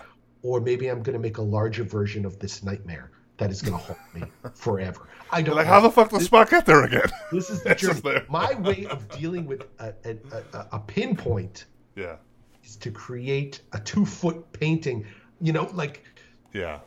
I'm like throwing everything at this thing. Mm-hmm. Like break out the tanks, the warheads, the jet planes, because of this anthill, of a problem. It's like, but it's a metaphor for like this inability to accept, like, if it's not perfect. Granted, around the I think it's the inability to accept failure because that's the way you look at it. Not you, but like me personally. You know what I mean? Like that's the way, because I'm like, I failed if it's not perfect. If it's not perfect, but if it's not the way that it should be, the way I envision it should be. You know what I mean? I don't mind these dots, just not there. It's just I know. It's too centralized. It's too. And then I went and I think about, if I didn't try to remove it, it'd be even less noticeable. Mm-hmm. So did I make a mistake? By now, like, even though I knew, it's like, if you try to remove this, you're gonna ruin this. I know, because you're so angry. You're gonna ruin it. You're like, oh yeah, so here I go. Yeah. I'm like, I told you so. Yeah. Yeah. Right. Yeah. He's that motherfucker sitting right on your shoulder, talking in your ear. To make a whole new painting, you idiot. Yeah. I'm never going to reveal the name of it because I still want to try to sell the small work. Well, then it becomes it's a study. I don't want this imperfect piece. Yeah. Anyway, it's strange how something so small could really just defeat us. It just can ruin everything. It can ruin everything. But it could be also, the introduction to the opportunity to open the door to a new higher level of that piece. Yeah. I like what you said too, of where like things that you start and that you don't even realize it at the time, but that becomes to be the doorway, the gateway to like a much grander piece that initially started from that idea. I mean, you've done it several times. I've done it several times. You see these fucking sketches that you had that you never thought would really become anything, and then you go back through your sketchbook one day and you're like, wow, I kind of forgot about that idea.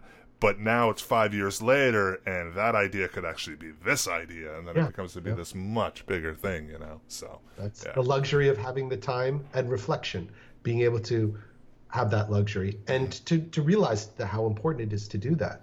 Pay attention. Oh, it is. Yeah, paying attention, going back, keeping records, and going back through things. I don't know how often you do it, but I love maybe, I don't do it that often, but I might do it every 6 months or whatever, where I start pulling my sketchbooks off my shelves from some of them are from the 90s, you know what I mean? And I'm just like going through them. I'm like, oh man, that's great. I love to do it. Yeah. Pieces of paper you threw in there, drawings from other people that you forgot about, and little sketches and ideas that you had that were like, wow, that's, I never tried to fulfill. Takes you right back to that time, Yeah. It is. It's like a time machine. All right, check this out. I'm going to go get another cup of coffee. All right. And take a pee. Okay. And then how do you feel about approaching, I have a Q&A for us. Oh, really? Yeah. Let's do it. And then we'll,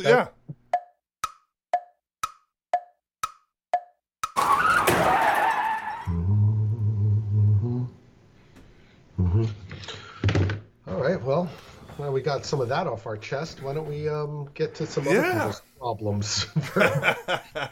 Uh-oh, problems. Now that we explained how little we know about ourselves, let's try to fix somebody else. All because little theme music for oh yeah. Is that something you can provide for us? Fine. Sure, we can do that. Last day of the year. Let me see if I can get it to go properly. It's the last time of this year. I want to hear. The last time of this year, we actually have a Q&A. Huh? We got one. All right. We haven't lost all our listeners. Wow. What was that? Is it a Smurf?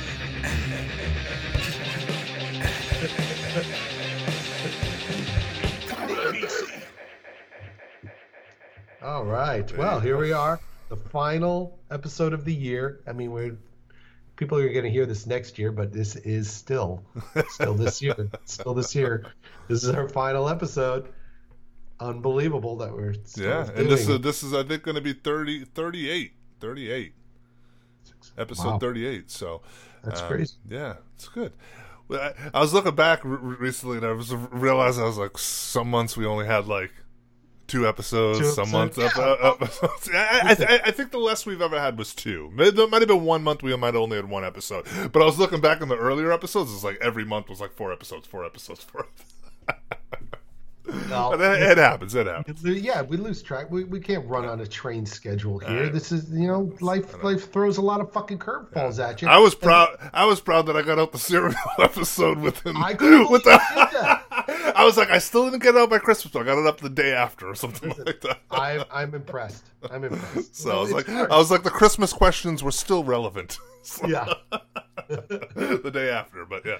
Well, let's save it for next year if it's not. Release it a year later.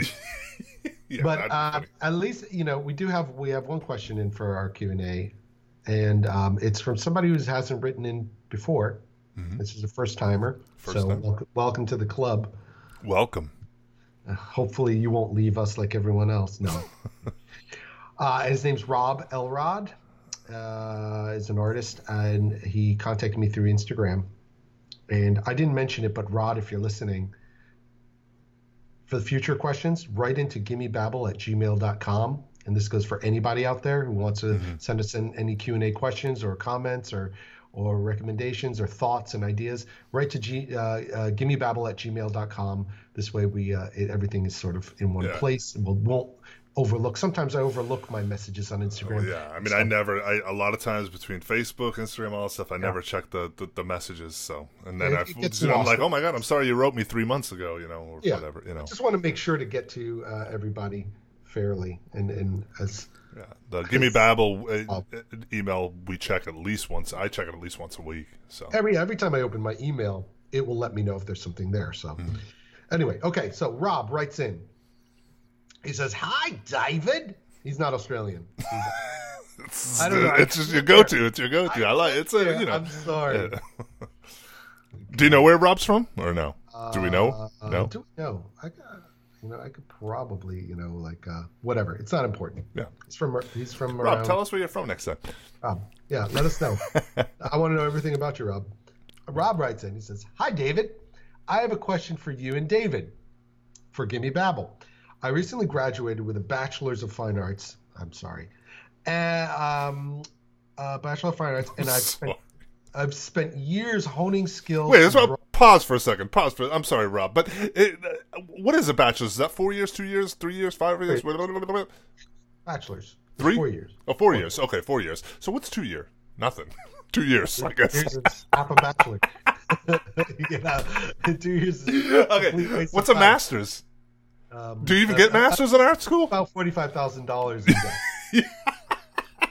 Well, depending if you go to a public school. I mean, Jesus Christ, I think you can go 4 years or even 2 years and pay $45,000. My school was so expensive. I know your school was probably expensive too. Anyway, I had a lot of coffee. Whoa, I'm just realizing that right now. I'm talking really fast. But so, anyways, could you even get a master's in art? A master's? Yes. Okay. Sure. It's Rob. It's been a long time. Okay, let's get back to Rob again. I bring it back to Rob. I don't even have a bachelor's. Okay.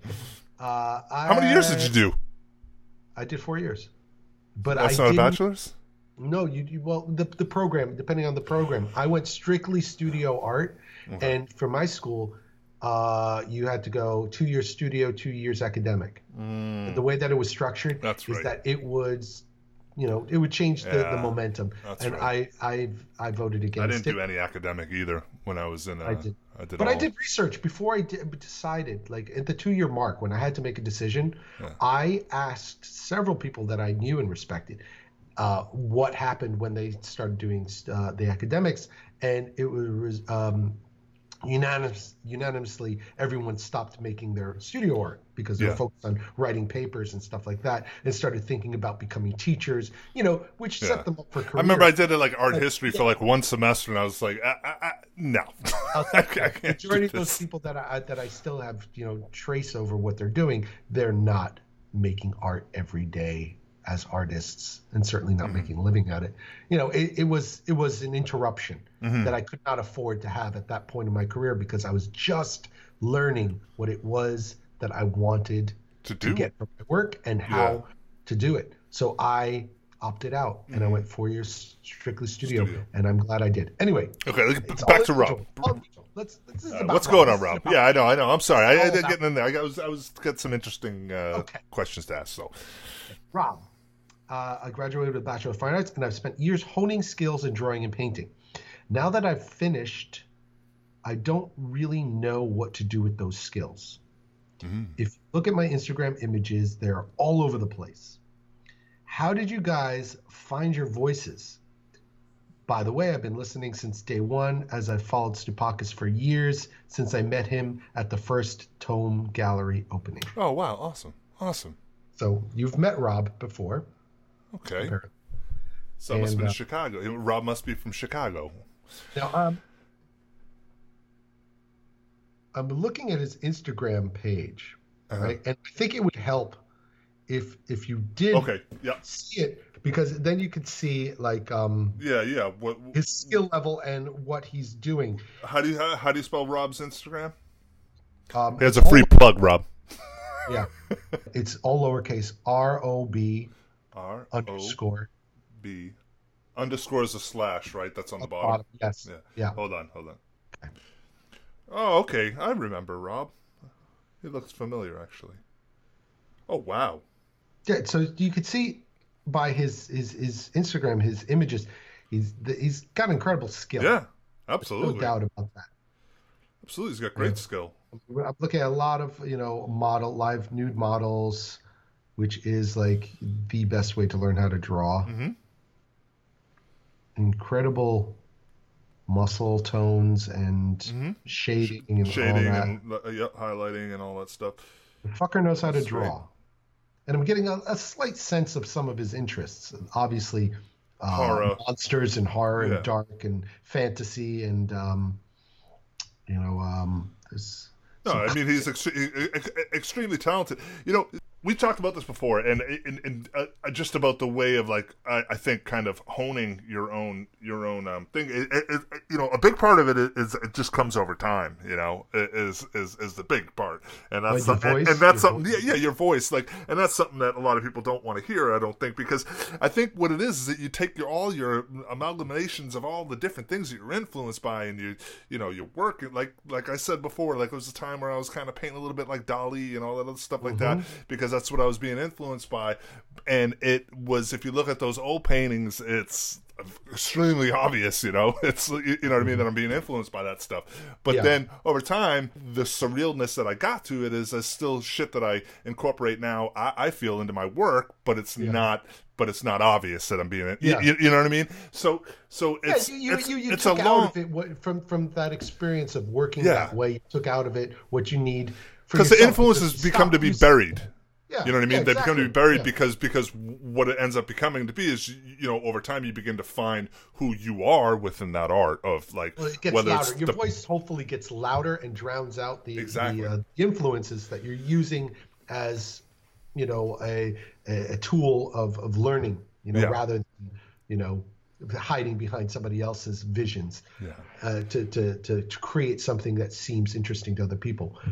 But so I think the thing is you get influenced by things, but then you do it so you're not so literal with it. Well, you have to And pull away from those influences, and you have to focus more. And if you have life and family and job, it's harder, and that's why structures like school is good, because it creates this sort of sense in yourself that you have the luxury to experiment and be more carefree about the work you're creating, because you're not worried about creating a finished piece. You're concerned more about learning the craft the and medium.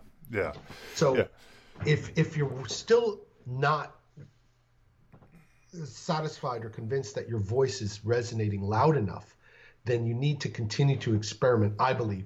And yes, you've been honing these painting and drawing skills. You should continue to branch out in other medium like sculpture, and in presenting your thoughts in different ways, because you have the skill to draw and do all this stuff, but you haven't yet found a way to amplify the voice of your own work. So you have to continue in other medium, because you might find what you need in painting by exploring sculpture, Oh, or interesting. by exploring other techniques and medium and approaches, collages and music and whatever it is. That freeness of experimentation has to continue until you do find that voice, and then you can hone in on that, and then really focus on that. And it might mean then eliminating painting or eliminating sculpture, and focus. But if you've not quite found the voice, then you need to maybe break out of the habit too much of focusing on your influences, and just be more free form about what it is that turns you on about work. Yeah. The approach, like, Because I was gonna say, I think a big part of that is just getting sketchbooks and just drawing in them and just drawing in them and drawing. And Rob, as much as I actually don't do this that much anymore, but I used to always just draw from out of my head. So then that way, everything that I was drawing was my own things. However, I was still being influenced by whatever comic book I was reading, or whatever it was at the time, whatever movie I just seen, or painters that I was studying or whatever. But still, when I was drawing, it was straight out of my own head, and it was so it was being influenced but less influenced, because it was my own imagination, and that's where I started really finding elements that I loved about things, and started incorporating them into my work. And like you said, grab a sketchbook and continue to do things like watch movies, read books. And when you get that feeling of, like, when you watch a film that's about something, but it somehow references a metaphor in your own life, to how you connect, write it down write down that connection, right? And what is do a it? drawing. What are those metaphors too? Like I love that because that's the same. Like exactly because I did that with teacups at one point. You know what I mean? The fragileness of them and this and that. Like what is the metaphor behind that rose that I'm painting? Like what's the meaning for it? You know, and then that becomes to be that begins to add to a story of the narration of what you're trying to tell, and then that's how ideas really kind of begin to develop from my own personal being of saying, I mean, the rose really doesn't represent a rose. It represents actually somebody that I know that's fading away, that I'm no longer close with anymore or whatever, some shit like that. That practice will eventually become a tool for you to start to recognize your own personal experience and relationship to things that are turning you on, like the whatever subjects or the other type of art that turns you on. You'll start to understand the triggers that are setting off your own personal mythologies throughout, the story of other people's work.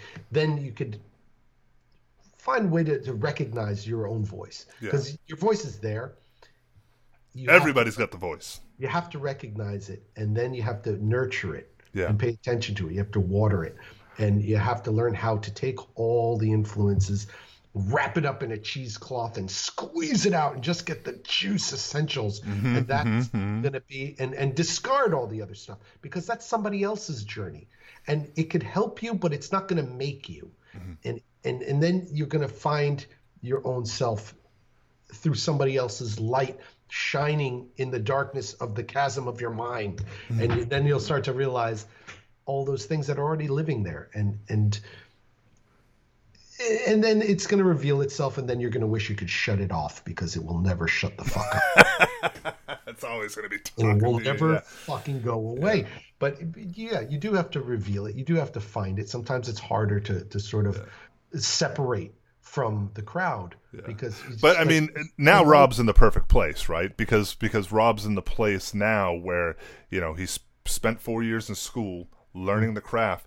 Now's the best time, because now is where you start to really be able to begin to find yourself, and enjoy the time that you don't have the responsibility of creating work that people expect you to be creating, because your voice is still in that position where you can mold it, you can manipulate it, you can keep it safe from the world, because once you put it out there, which takes guts and courage, and also it's a matter of survival, because we got to try to make a living. Once it's out there, it introduces a whole new world of problems that will challenge your integrity, and while you're still in this beginning stages, your integrity is much safer, because you can still take in your influences, and you're not responsible for being strictly, this is my voice. You're still sussing it out, and I'm envious of that. I'm also not envious, but I'm also envious, to be in that position. I think too, Rob, that I would say is and I think I might have already said this. I don't know. I can't remember, but I'm gonna fucking say it again. Take from things that you're influenced by. Now, I'm not saying like artists. I'm talking about subjects, if you really love long, dirt winding roads or old farmhouses or whatever. You incorporate things, because there's a reason why you love those things. Whatever it is that there's a reason why you like those, or love them, and you'll find the stories within those that when you begin to incorporate that into your work, it becomes to be, that's how you kind of, for me at least, develop your own style, and that your interpretation, and dig out, saturate yourself with these influences, really really bear down and dig deep, and watch a lot of movies, and read books if you're a reader, and go to the classics and pull, get Dante Alighieri, get the fucking Divine Comedy, and pull your fucking influence from the great influencers, and do your versions and find your place, because they're human experiences that everyone could draw from, and that's why they're so popular and so famous and so timeless, because they're Like There this was human, something there that was happening. Yeah, there was yeah, something there that was going right. Very, and very there was, right, and that's the yeah, reason and why there's it something for stands the you in test of there. time. Yeah. And everybody's got their own, way to deal with, the fucking rings of hell, Hmm. And if you like darkness, get in there. Yeah. Don't go too deep into the darkness. I don't recommend it to anybody. I like darkness too, and I like death and skulls and all this shit. But you know what? Don't put too much stock in that stuff, because you become Yeah. it. Well, it's And always I love it when people use it, but it's not so in your face, and it's used as a metaphor for something different. You know what I yeah, mean? And don't make it your mask. You don't have to hide behind the mysteries of death all the time. It's exciting and evocative and provocative, but the real challenge is, can you take that same thing that makes everybody go ooh and make somebody go aw, because there's a different side to the darkness, like Frankenstein. There's something very poetic to the monster, rather than just creepy the and scary. monster is exactly, Yeah, yeah, exactly. just. But anyway, the voice, like David said, and David will say it. It takes time. Oh You yeah. have to do the work. Do the fucking work. Get to sketchbooks, draw, watch movies, research brilliant filmmakers, and watch some of these really boring films, because you might all of a sudden something might click and turn on and be like, holy cow, Kurosawa is amazing. Where some Hmm. people might find his films utterly boring and dreadful. Hmm. And watch some of these fucking films, because watch all of Herzog's early films. God, I'm only speaking from experience, because his movies, Yeah, it's good. Stroke and all this stuff, they like there's a storyline, but underneath that storyline there was this certain metaphor that you Hmm. can't just put into words. You had to create this entire fucking film around it, but it hits something, and I carry that with me still. Yeah. That drive and that connection, Yeah. finding that connection that sparked my desire to get on my Well, I think soapbox. all these guys that you're talking I, about, all these things that you're talking about, it gets back to that idea of these, because it made me think about Lynch and stuff like that. But is Mhm. portraying this feeling that they give you, these Yeah, moods, this not mood, this feeling that it gives you when you watch or you see or you hear, whether it's and you're music or whatever, experiencing their and struggle, what they and went through. that's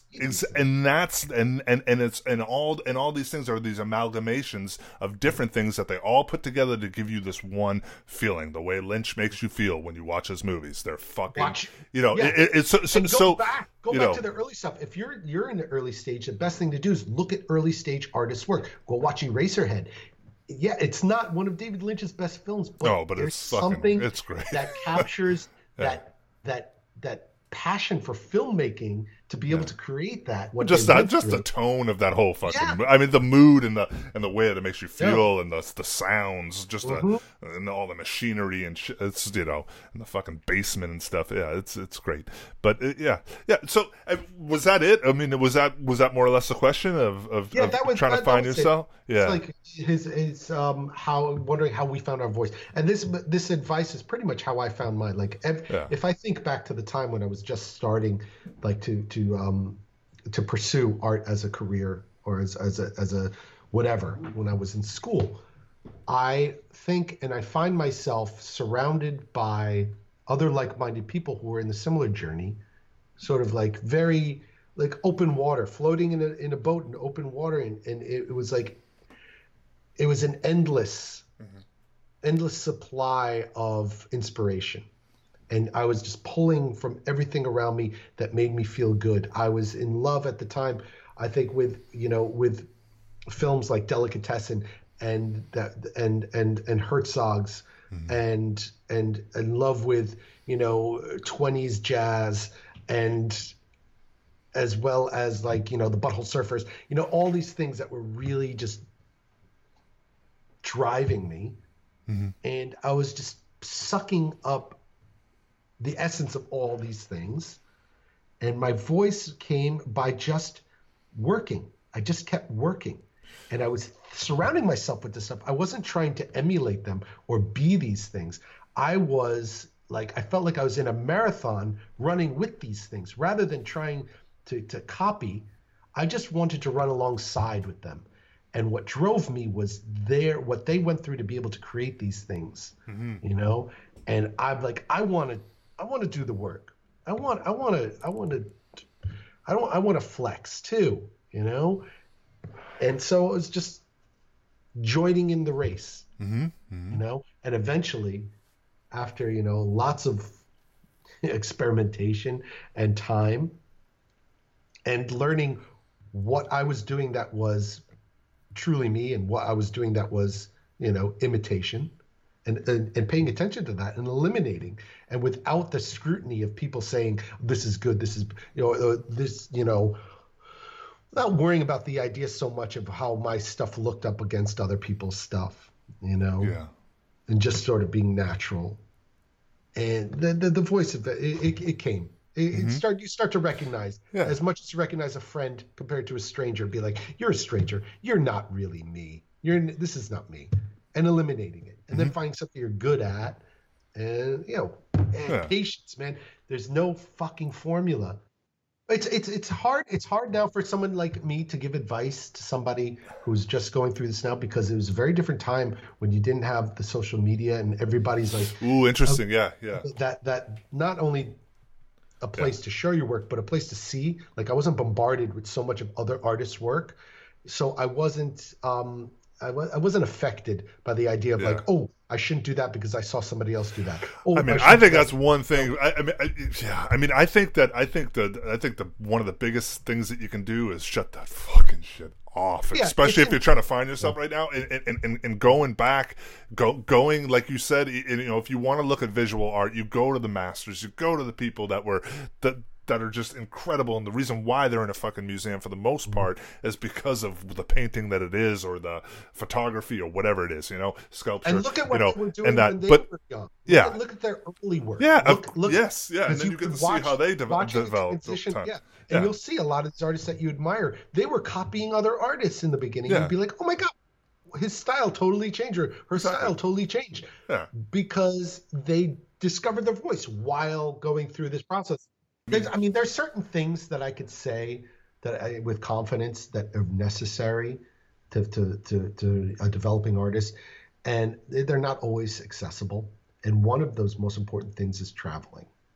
And now, if you have a family and you're tied down, it's very hard to be able to do it. But I cannot stress it enough of how important it is to get the fuck up and out of where it is, especially if you grew up in a place, to get out of there. To get the fuck out, because the world has so much more to offer that you don't get to get an idea of what it is through television and internet. And you can see what it looks like, you could hear what it sounds like through speakers, but to feel the presence of a place, smell and is life-changing. Like life-changing. It's like altering the cells in your body. It's like becoming a junkie, you know? It changes you. You can't stop it from changing you, and it will if you go to places like Rome and you surround yourself with the size of the buildings that you knew your whole life because you all took history in elementary and college. You know what the buildings look like because they're famous. But if you feel those buildings, it changes you. And if you go to places where you're not comfortable, you don't know language, or you don't know streets, or you don't know the flavors, like to taste a tomato or a food that it's like, but it should be the same thing, but it tastes totally different because you didn't know. You have to go. Well, yeah, you can't fully comprehend what the Grand Canyon is unless you're standing in the Grand Canyon and looking up, you know, at the sheer fucking size of, you know. Yeah. You're feeling your perspective in this world in physical space is going to change how your brain works. And it's much better than, let's say, just taking drugs. You know, you can alter your mind state that way too. Yeah. But if you could alter your mind state just by planting yourself in another part of the world, feeling the pressure of high, you know, altitudes or vast desert heat, and just the smell of, like, what is that smell? And not only that, but you wind up with all these these triggers to transport you, where you could be walking down the street and you smell something that you smelt 10 years ago somewhere else, and you're transported back, and you're like, oh, yeah.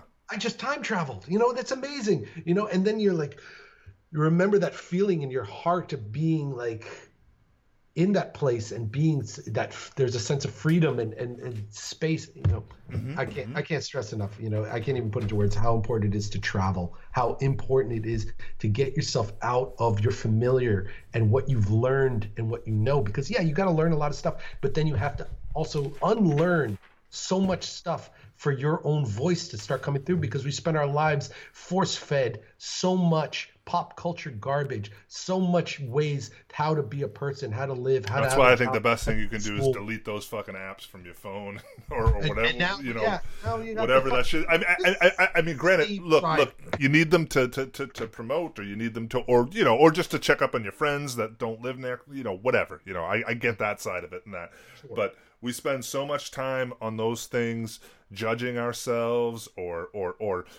being, or without even being aware of it, you start looking at somebody's work so much that you become to be overly influenced by what they're doing, and you know, and then you realize later on that you were fucking going down the wrong path the whole time, because here I am fucking, you know, trying to, you know, without me even being aware of it. Now I'm trying to emulate somebody else. He's, you know, and that's not even who I am. You know what I mean? Like you said, or this shit's popular, so now I'm gonna start, you know, and this is shit that you don't even do on purpose. It's just shit that because it's so ingrained by, because you see it over and over and over again. You see other people talk about it or hype it up, or you know, that's why there's so much fucking, you know, music out there I don't get that's popular, because it's everybody else is making it popular, you know. I don't know. Anyways, that's a whole fucking different thing. But it's you know, so you know, I think jamming it, you know, Stephen King always said the best thing you can do is if you're trying to write or whatever, is taking the TV and I don't know, something about destroying your TV and all that stuff like that, and let's see what happens, you know. And that's the best advice you can get. It's from the masters, the people who could still, you know, even after becoming, you know, famous and great and creating great works of art, but then 20 years later still being able to do it. Because it's not like you become a painter and now it's a fucking easy road all the way down. It's like, oh, now I know how to do art. Mm-hmm. It's a constant challenge to adapt, change, evolve, and maintain the ability to stand up straight and continue to make art. I mean, you should always be finding yourself. Not to be altered by the changing world around you, to chip away at your art. Make yourself a part of altering the changing world around you. You know what I mean? So it's like, you know, exactly. Yeah. The world wants so you become that person, you know. Yeah. And shut the fucking shit off. Shut it off, because just like any drug that you overdo, you know, your dopamine receptors stop working. Mm-hmm. You no longer get pleasure, and there's nothing you can do about it at that point. Yeah. It's like, how come the drugs don't work on me anymore? Because you took too much. How come I don't care about this artist anymore that I used to love? Because you overdid it, or whatever. It's too much. You did too much. Yeah. You know? And I see a lot of that. That's why, like, when I see certain, like, phases of art trends that come and go, you know, I never want to be a part of it, because it's just this over saturation of one thing over and over and over again. It's like, it's going to die out, whether it's in 5 years, 10 years, 20 years, 25 years, I don't care. It's all an over saturation of everything's going to die out. I mean, like, you know, any type of movement. But I think the thing is that it's like, that's why I always have said this, and I think me and you talked about it before, and you feel the same way. But it's just like, you never put yourself into a category. Let other people put you in that category. You know what I mean? If people want to call you, what's that? Yeah, that's other people's jobs. I'm not concerned. Yeah, exactly. So you're never going to try to be a part of some type of movement or whatnot. You're not going to paint towards that. If somebody wants to put you in that category, then you get placed there. You know. Yeah, and what are their fucking credentials? Exactly, of putting people in categories, these critics, because even a great critic of art, I'm not even talking about critics. I'm just talking about your average fucking person that's on social media looking at it and said, oh, he's a dark artist, or he's a fucking surrealist, or she is a, you know, whatever. I don't know. You know what I mean? An impressionist or something. Instant behavior that's triggered by everything on social media and stuff like that. It happens very quickly, and people need to categorize things quickly, put them in Well, that's the way that we can make ourselves live life and feel comfortable about things, is by putting everything in their little places that they should belong. You know what I mean? Not everything always has to be so categorized. We know that. I mean, our inherent nature of the universe is there is some control, but it's surrounded by chaos. They introduce that chaos into the structure of things, and I think it'll help. Yeah, well, it's I mean, people want to try to explain stuff that have no explanation a lot of times too. But that's, they need an explanation. Exactly.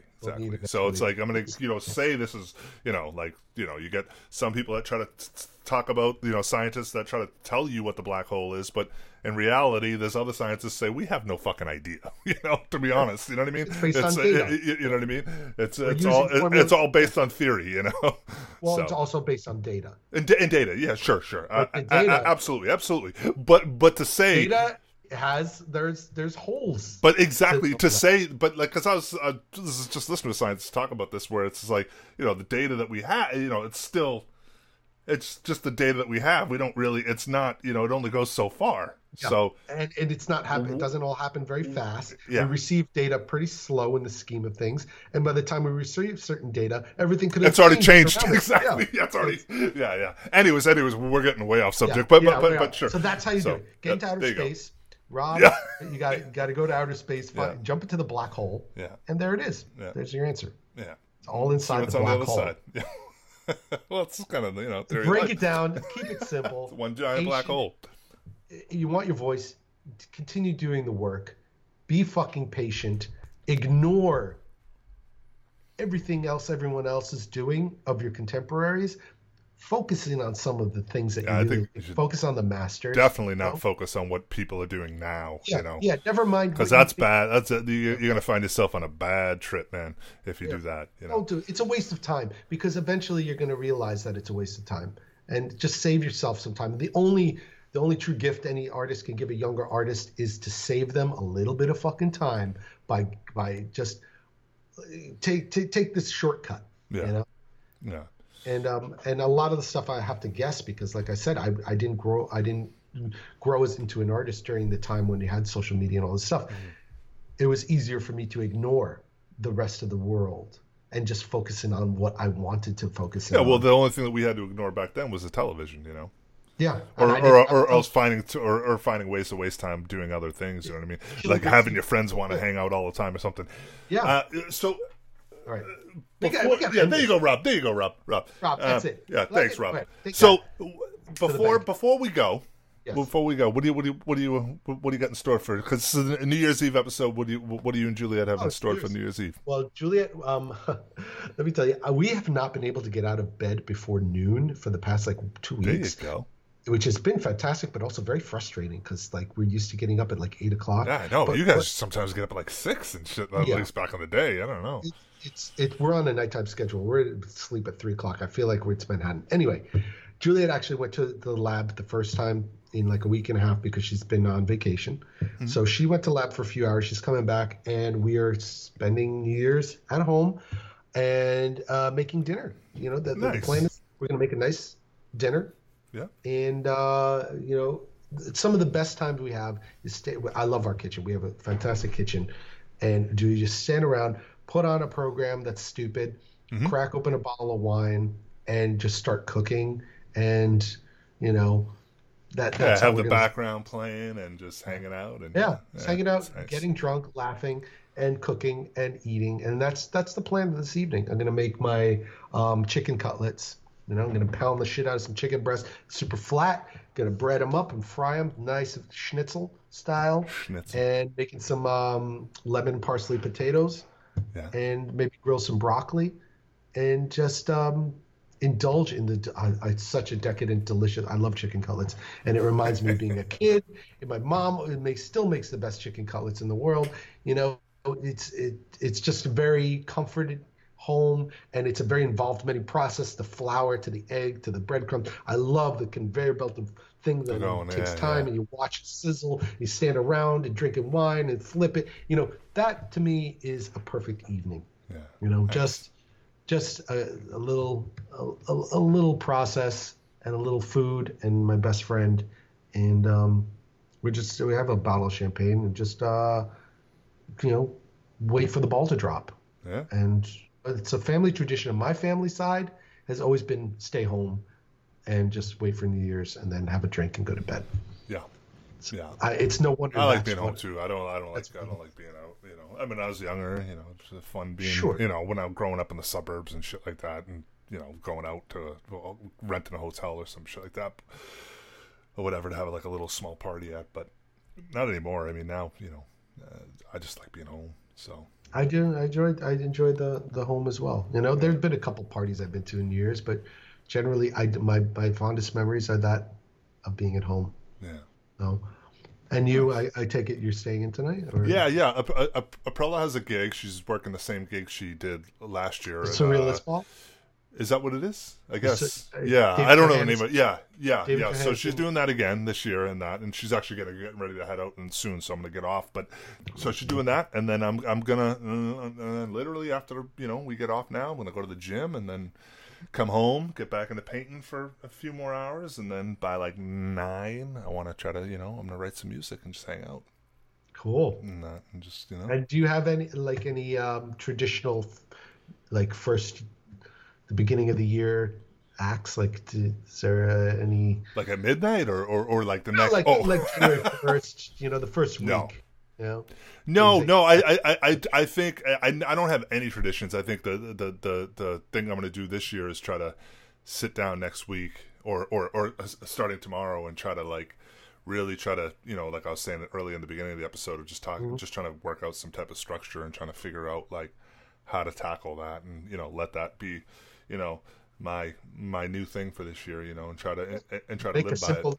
That's the same thing I was just talking about with Juliet. It's like for certain things like eating, want to make a menu, like a basic menu, so that I know exactly what to do rather than think about it too much, because I don't mind thinking about it, but it does occupy time. It makes it harder to switch from work phase to dinner phase, because I'm always wondering oh shit, I have to better start thinking about dinner. But if I eliminate that, I'll have more time to concentrate on work. So just trying to manage time a little better. And absolutely. I'm going to do the same thing, but I'm going to write it down. I'm going to write down some ideas, how to go, some suggestions, how maybe I'll make from this time to this time is strictly dedicated to the studio.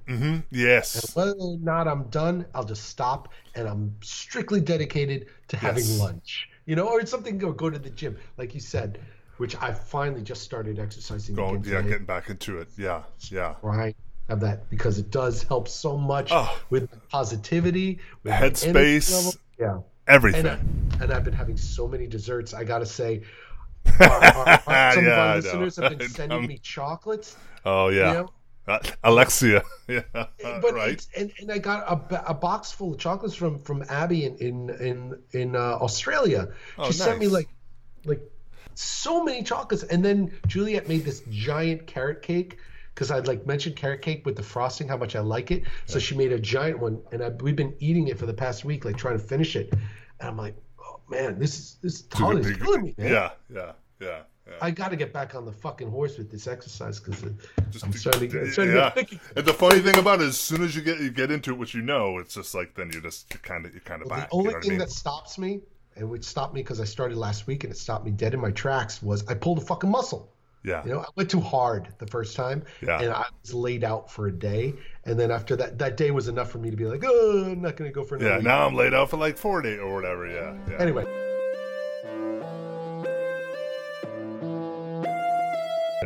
So hey everybody, structure. So I just want to say this, that we started this podcast 11 months ago. So I'm just looking at it right now. It's been 11 months since we started this. So this is the first year of Give Me Babble, and David and I can't thank you guys enough for actually we can thank you enough. Yeah. Thank you so much. Thank you just enough. It's been so far.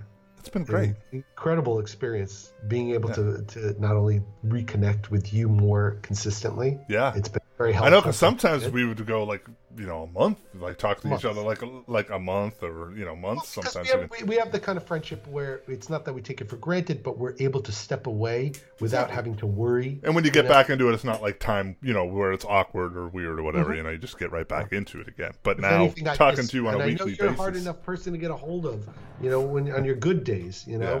So I'm glad that there's some sort of structure to us connecting, Yeah. and so this is a good example of structure working out in a positive way, Yeah. and being able to virtually meet. It's so so weird. many great It's people. yeah. Absolutely. With the people I'm meeting, but I was gonna say this virtual thing. Dude, this has been my life now. Like other than like obviously being with the pro and that and then I get to see other people at work and some other people here and there and stuff like that. But Some of the greatest friends. My whole thing is like all this now. It's all Skype now. Like because between you, my other friend Josh that lives in Massachusetts as well, it's just like that's it. That's the way I hang out now. It's so odd. It's so odd. The future is yours. But yeah, I don't know. But Happy New Year, everybody. Happy New Year. And we hope everybody has a great and safe night. Yeah, and I hope all your New Year's was great because it's already 2019 when you're listening to this.